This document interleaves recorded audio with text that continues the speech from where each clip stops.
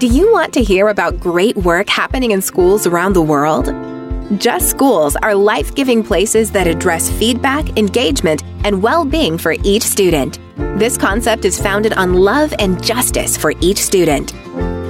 Dr. John Eckert digs deep into the current educational landscape with research, experience, and a good dose of humor and humility. Join us in the desire to do justice, love kindness, and walk with confident humility. Get inspired with stories of improvement in the profession that makes all others possible. Today, I'm excited for you to hear from Eric Ellefson and Matt Thomas because they're partners of mine at the Baylor Center for School Leadership, and they've gotten to see a lot of the amazing work going on around the country with me. And today's podcast is on how we build education as a profession.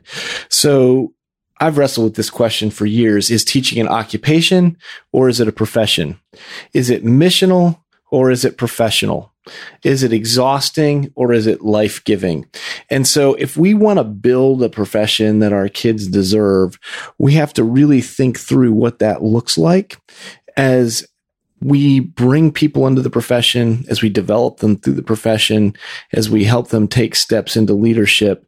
These are key questions that we have to ask. And if we don't make this life-giving, we're going to continue to burn people out. We're going to continue to lose good people. And then we're not going to attract the kind of professionals who are there as missional professionals, which is ultimately what we want in the profession. So I'm excited for you to hear this conversation.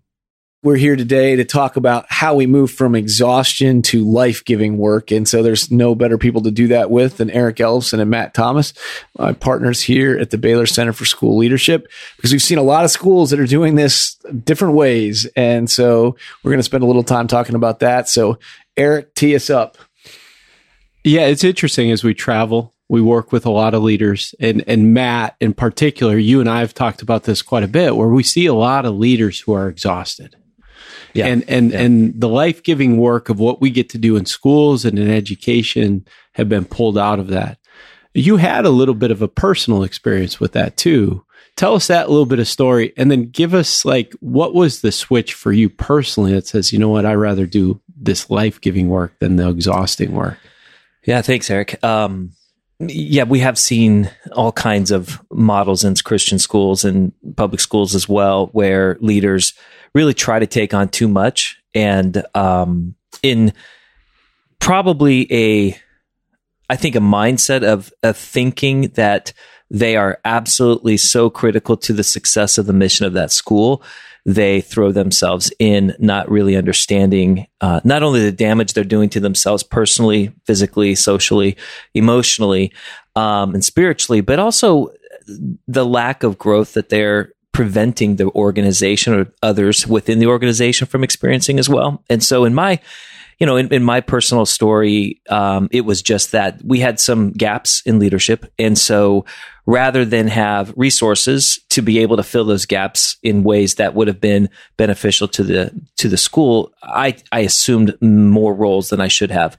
And in doing that, at the end of the day, I became, what Ronald Heifetz talks about is that lone wolf leader, and where they practice, he also calls it heroic leadership, where the individual leader cares for every individual within the organization, but has absolutely no expectation of being cared for himself or herself. And so operating with that mindset, whether it's intentionally or unintentionally, is dangerous. And it leads to what some would call burnout. It certainly leads at the least to exhaustion. And I think in my own life, I could see the edges fraying. I could see things in my leadership that were being exposed, whether it was a short temper or whether it was not clear thinking or processes not being followed, or individuals approaching me and saying, hey, you don't seem like you're having fun anymore. And those statements, those reflections became, I think, instrumental in me being able to step back and say, something has to change. Yeah. So I would say I always am promoting collective leadership, and that we want catalysts, and catalysts in science are substances that accelerate a reaction, but they're not the focus of it. They just speed it up without being used up. And so what Matt's describing there is being used up, trying to be the focus, trying to be the leader, not in a way that it's a self-centered, egocentric kind of jerk mentality. It's just, hey, I think this needs to be done. And so I'm going to do it. I'm going to do it on my own. And so I basically went into researching collective leadership because I realized I couldn't do all this stuff on my own. And so I came to Baylor to work with Matt, and we brought Eric in. And in 2020, when everything shut down and we were in the process of trying to prove that this center could work and that we could build these programs, I came in and there wasn't support. It was just me and Matt trying to figure out how to support. I think that summer we worked with 400 schools who were pivoting to types of education they never had before. And I just took all that on myself, did 85 presentations for the center alone, and ended up getting ulcers for the first time in my life. So that wasn't from me. Yeah. So maybe it was working with Matt. It was my first full year working with you, but really it was what I think how I approach it is I do make it about others, but then I also just carry their weight along with me. It's kind of like when you go to prayer and you pray, and by the end of the time you're done praying, you've prayed for everybody, but you're exhausted because you've taken all those burdens on instead of leaving them at the cross. And you know, it's interesting that you took it to the cross, because I think what unintentionally happens is that we wrap up our identity in the work that we're doing. And for me, I was unable to separate who I was and what I was doing, or from what I was doing. And because of that blended way of doing life, which was dangerous, I was incapable of stopping from doing things, because then I felt like I wasn't who God created me to be. And it was really a warped perspective of not only Imago Dei, but the identity that I have in Christ, and that my identity is not attached to my performance. It's all about the identity that Christ has given me, not that I've earned. Yeah, and yet we fight that all the time. Eric, you got to share a little bit of your story on this, because Eric's the best catalyst that I know. He collects talent. If you've read Liz Wiseman's Multipliers, he is a talent magnet. That's what he does. And he's always in the background doing things, sometimes out front, but he's always in the background if he's not out front, collecting people, putting people together as a catalyst should. So share a little bit about why that's your approach. You always have a guy or a girl or a woman for things. Yeah. Well, and I think it is one of the things that, you know, even though as you give me a lot of credit, you know me well enough that on the superhero side of things, when you're looking at that chart, I can be overly arrogant and be very focused on myself as well, right? So it is, I think for me, it was, you know, is doing some really cool work, some what I viewed and what we viewed as really important work on the southwest side of Chicago, really amazing opportunity to take a lot of these emerging ideas that we had and say, hey, let's see if we can, you know, build a school or rebuild a school around these ideas. And it was really important. I was a young principal, and then diagnosed with, you know, multiple myeloma that put me in the hospital for, you know, better parts of a year and a half. And so then the big question became, hey, how do we accomplish the mission? How do we accomplish the good work? And how do we do this without me being there? And that was where I think I discovered for myself that through Strength Finders that my number one strength is maximizer. And so then it was, for me, I began to rely on that and become very thoughtful about how do I maximize the abilities, the talents, and in a lot of ways catalyze the work of others, but then also as a leader, and I think my number two is strategic. And in that sense, be very strategic about how we work as a team from afar. So we started doing, you know, online calls early on. Like we were doing, you know, I guess it would have been Illuminate meetings, WebEx meetings back, you know, in 2008, 2009, that, you know, virtual meetings that I was doing from the hospital and they were doing from the school to keep the team on track. Right. And so to do that. And I think amidst chaos, I had the opportunity to really realize that I'm not as essential as I think I am, but yet there is an essential nature of helping build others up to do the great work that they do and keep the team on a strategic track. Yeah. So, I mean, collective leadership we define as work towards shared goals. And so what you just described is that it's not about us, it's about the work. We are essential in that we have to do work, but it's not contingent upon us. It's not our personality. It's not our position. And so I think when you look at the two charts that'll be in the show notes, you have here's how exhausting work looks. Here's what you think, do, and get when you do that. And then here's what life-giving work looks like. And so when you look across that chart, some people think that anything worth doing requires a great deal of effort. And it feels that way. Everything feels heavy. Everything feels oppressive. You know, the work we get to do here with schools is totally life-giving. It's work. Absolutely. But we get to see cool things happening all over. I mean, Eric, you and I got to travel around I went to 7 different sites, and I think 4 or 5 of them were with you coming out of the pandemic. And we got to go into schools and see amazing things happen and learn with them. And then we get to do virtual calls with people all over. We have networks going on everywhere. And so that could be seen as exhausting, but it's also the most essential things we do. Those become life-giving when we focus on others. And when we bring others into the process, it's no longer about us.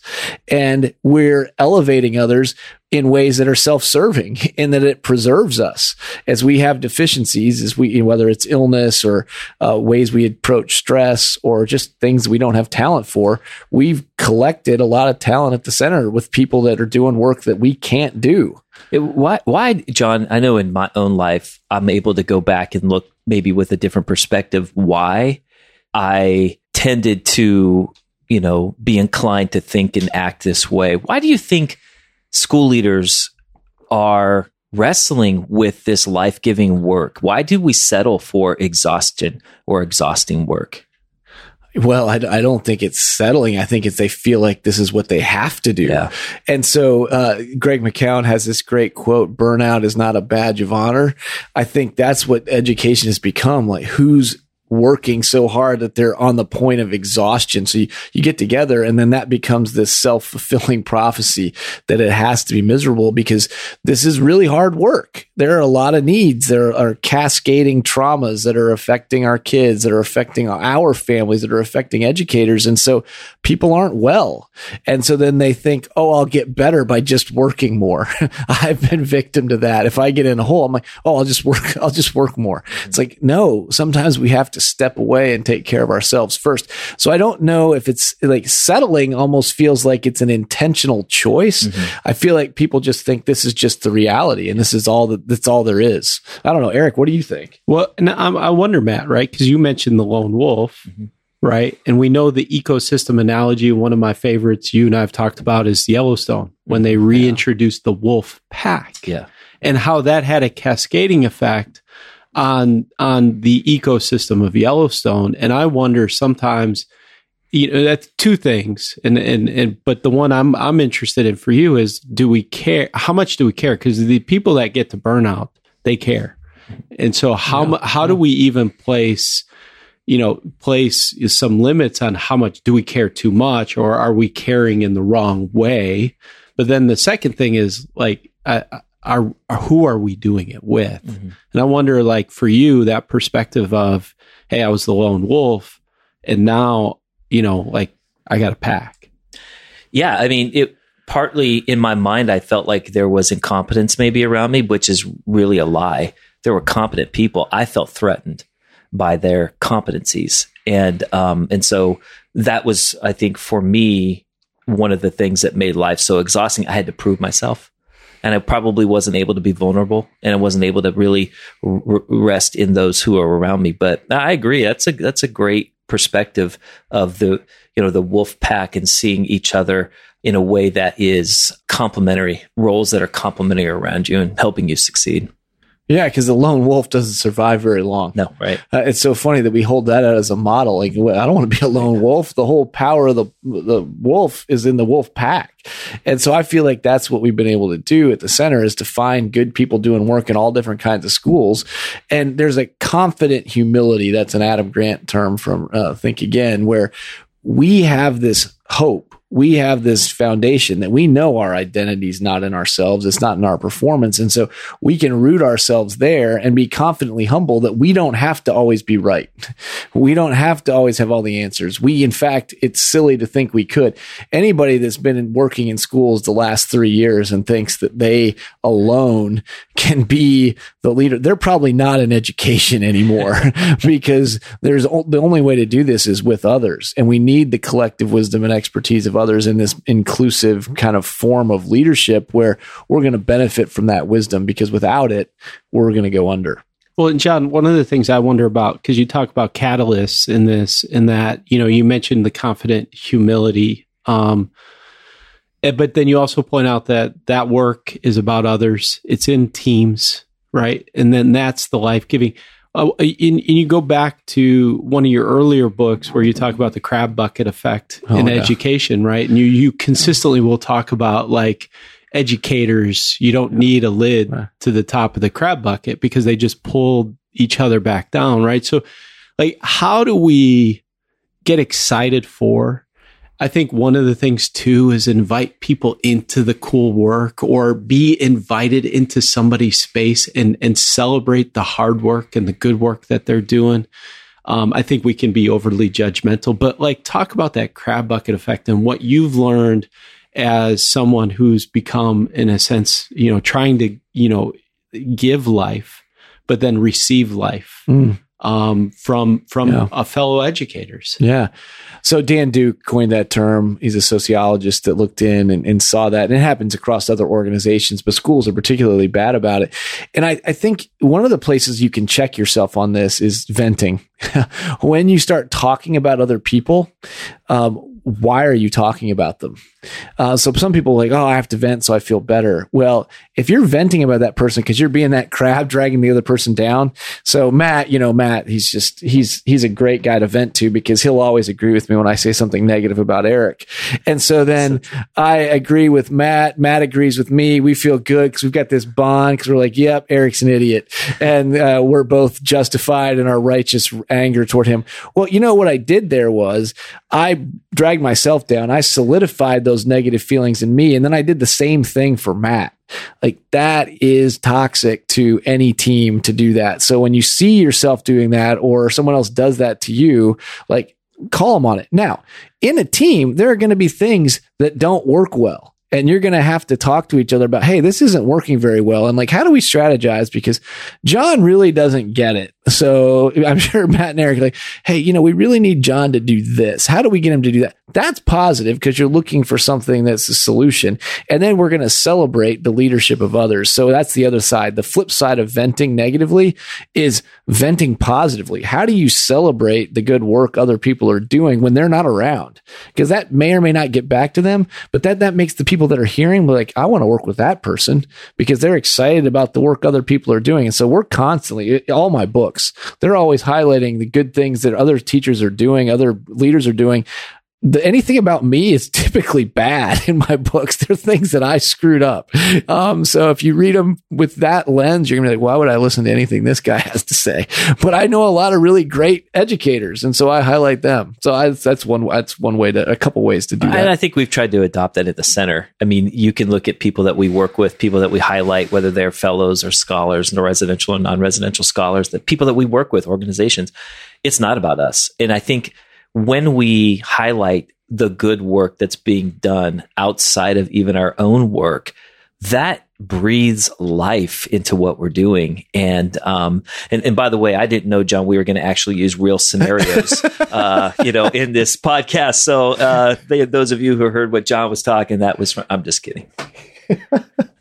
It's nice that they talk about me right in front of my face. That's right. So Matt, go back to a little bit of what you shared about your personal story. Like, where are you seeing, from that, right? It's easy to talk about the burnout and the exhausting work. Where are you seeing joy in schools and in the work right now that we see in education? I've had the privilege of being in a lot of schools in the time that I've been here at Baylor. And I think what brings me the most joy is when top administrators are inviting teachers into conversations that teachers do not feel privileged to be a part of. And you see a light in their eye where they are considered, where they're known, where they're seen, and where they're humanizing that experience between colleagues, and they're seeing each other less of you work for me and more of we are co-laborers together. I cannot tell you how many teachers and emerging leaders are experiencing a newfound joy because of their bosses really giving them a place at the table or a seat at the table. Well, and if you want to see something joyful, come the last 2 weeks of June onto campus and see the master's students that are coming from all over the country, all different kinds of schools for that intensive time. I mean, we live life together, and the things that get shared in dorm rooms, at Top Golf, at meals, during class. I mean, it's 8 hours a day of intense reading. I think between Matt's class and my class, they probably read 50 different authors. And so they come in ready to do the hard scholarly work, to dig into the practical work. But the richness is in the range of perspectives that they bring and the humanity that they bring into that classroom. And it is as close a representation of the body of Christ in a professional setting as I've seen. And they're my favorite 10 days of the year professionally every summer. And so it's just a huge blessing to do that because we get to bring those schools here and get to see it in this, like, this is what the profession should be. Well, I think one of the things that as you even talk about that, and I've learned from both of you guys, is the sense of you can bring people together to learn, to do school, to do those types of things. But you mentioned Top Golf. There's church. Yeah. There's at-home barbecues. Yeah. There's all this extra stuff. And I've worked those last 2 summers with you guys, and it is exhausting. But that sense of inviting people in, being hospitable, and caring for others, but then also caring with them is something that I've, been blessed to be a part of, but then also would wonder, like, how do we take that spirit without where we couldn't do that all year round. That's right. But then how do you take that spirit and invite other people to create schools and communities where they're caring with each other, caring for each other while they're doing the really cool work of learning together? Well, I would just say, and Matt, feel free to add on to this, but what I've seen is sometimes you think carrying others' burdens weighs you down more, but there's something freeing about carrying others' burdens. And that's what happens. We're doing fun stuff for sure. But the powerful things where people are tearing up and having breakthroughs, like spiritual breakthroughs and insights into their life and work life, that is this life-giving energy that in sharing our brokenness, we actually find a levity to it that is freeing, that it's no longer ours. And even as it gets unloaded onto someone else, it's not additional weight on them. It's freeing because now we have this bond, we have this connection. We can do that in schools. We have the advantage of making it intensive and being able to have people in our homes and eat with them and kind of live life in that time. But we do that so that they go out and can go do that in their own schools and bring that life there. It's a little jarring when they go back and other people haven't participated in that, but it's like, find the people who need it.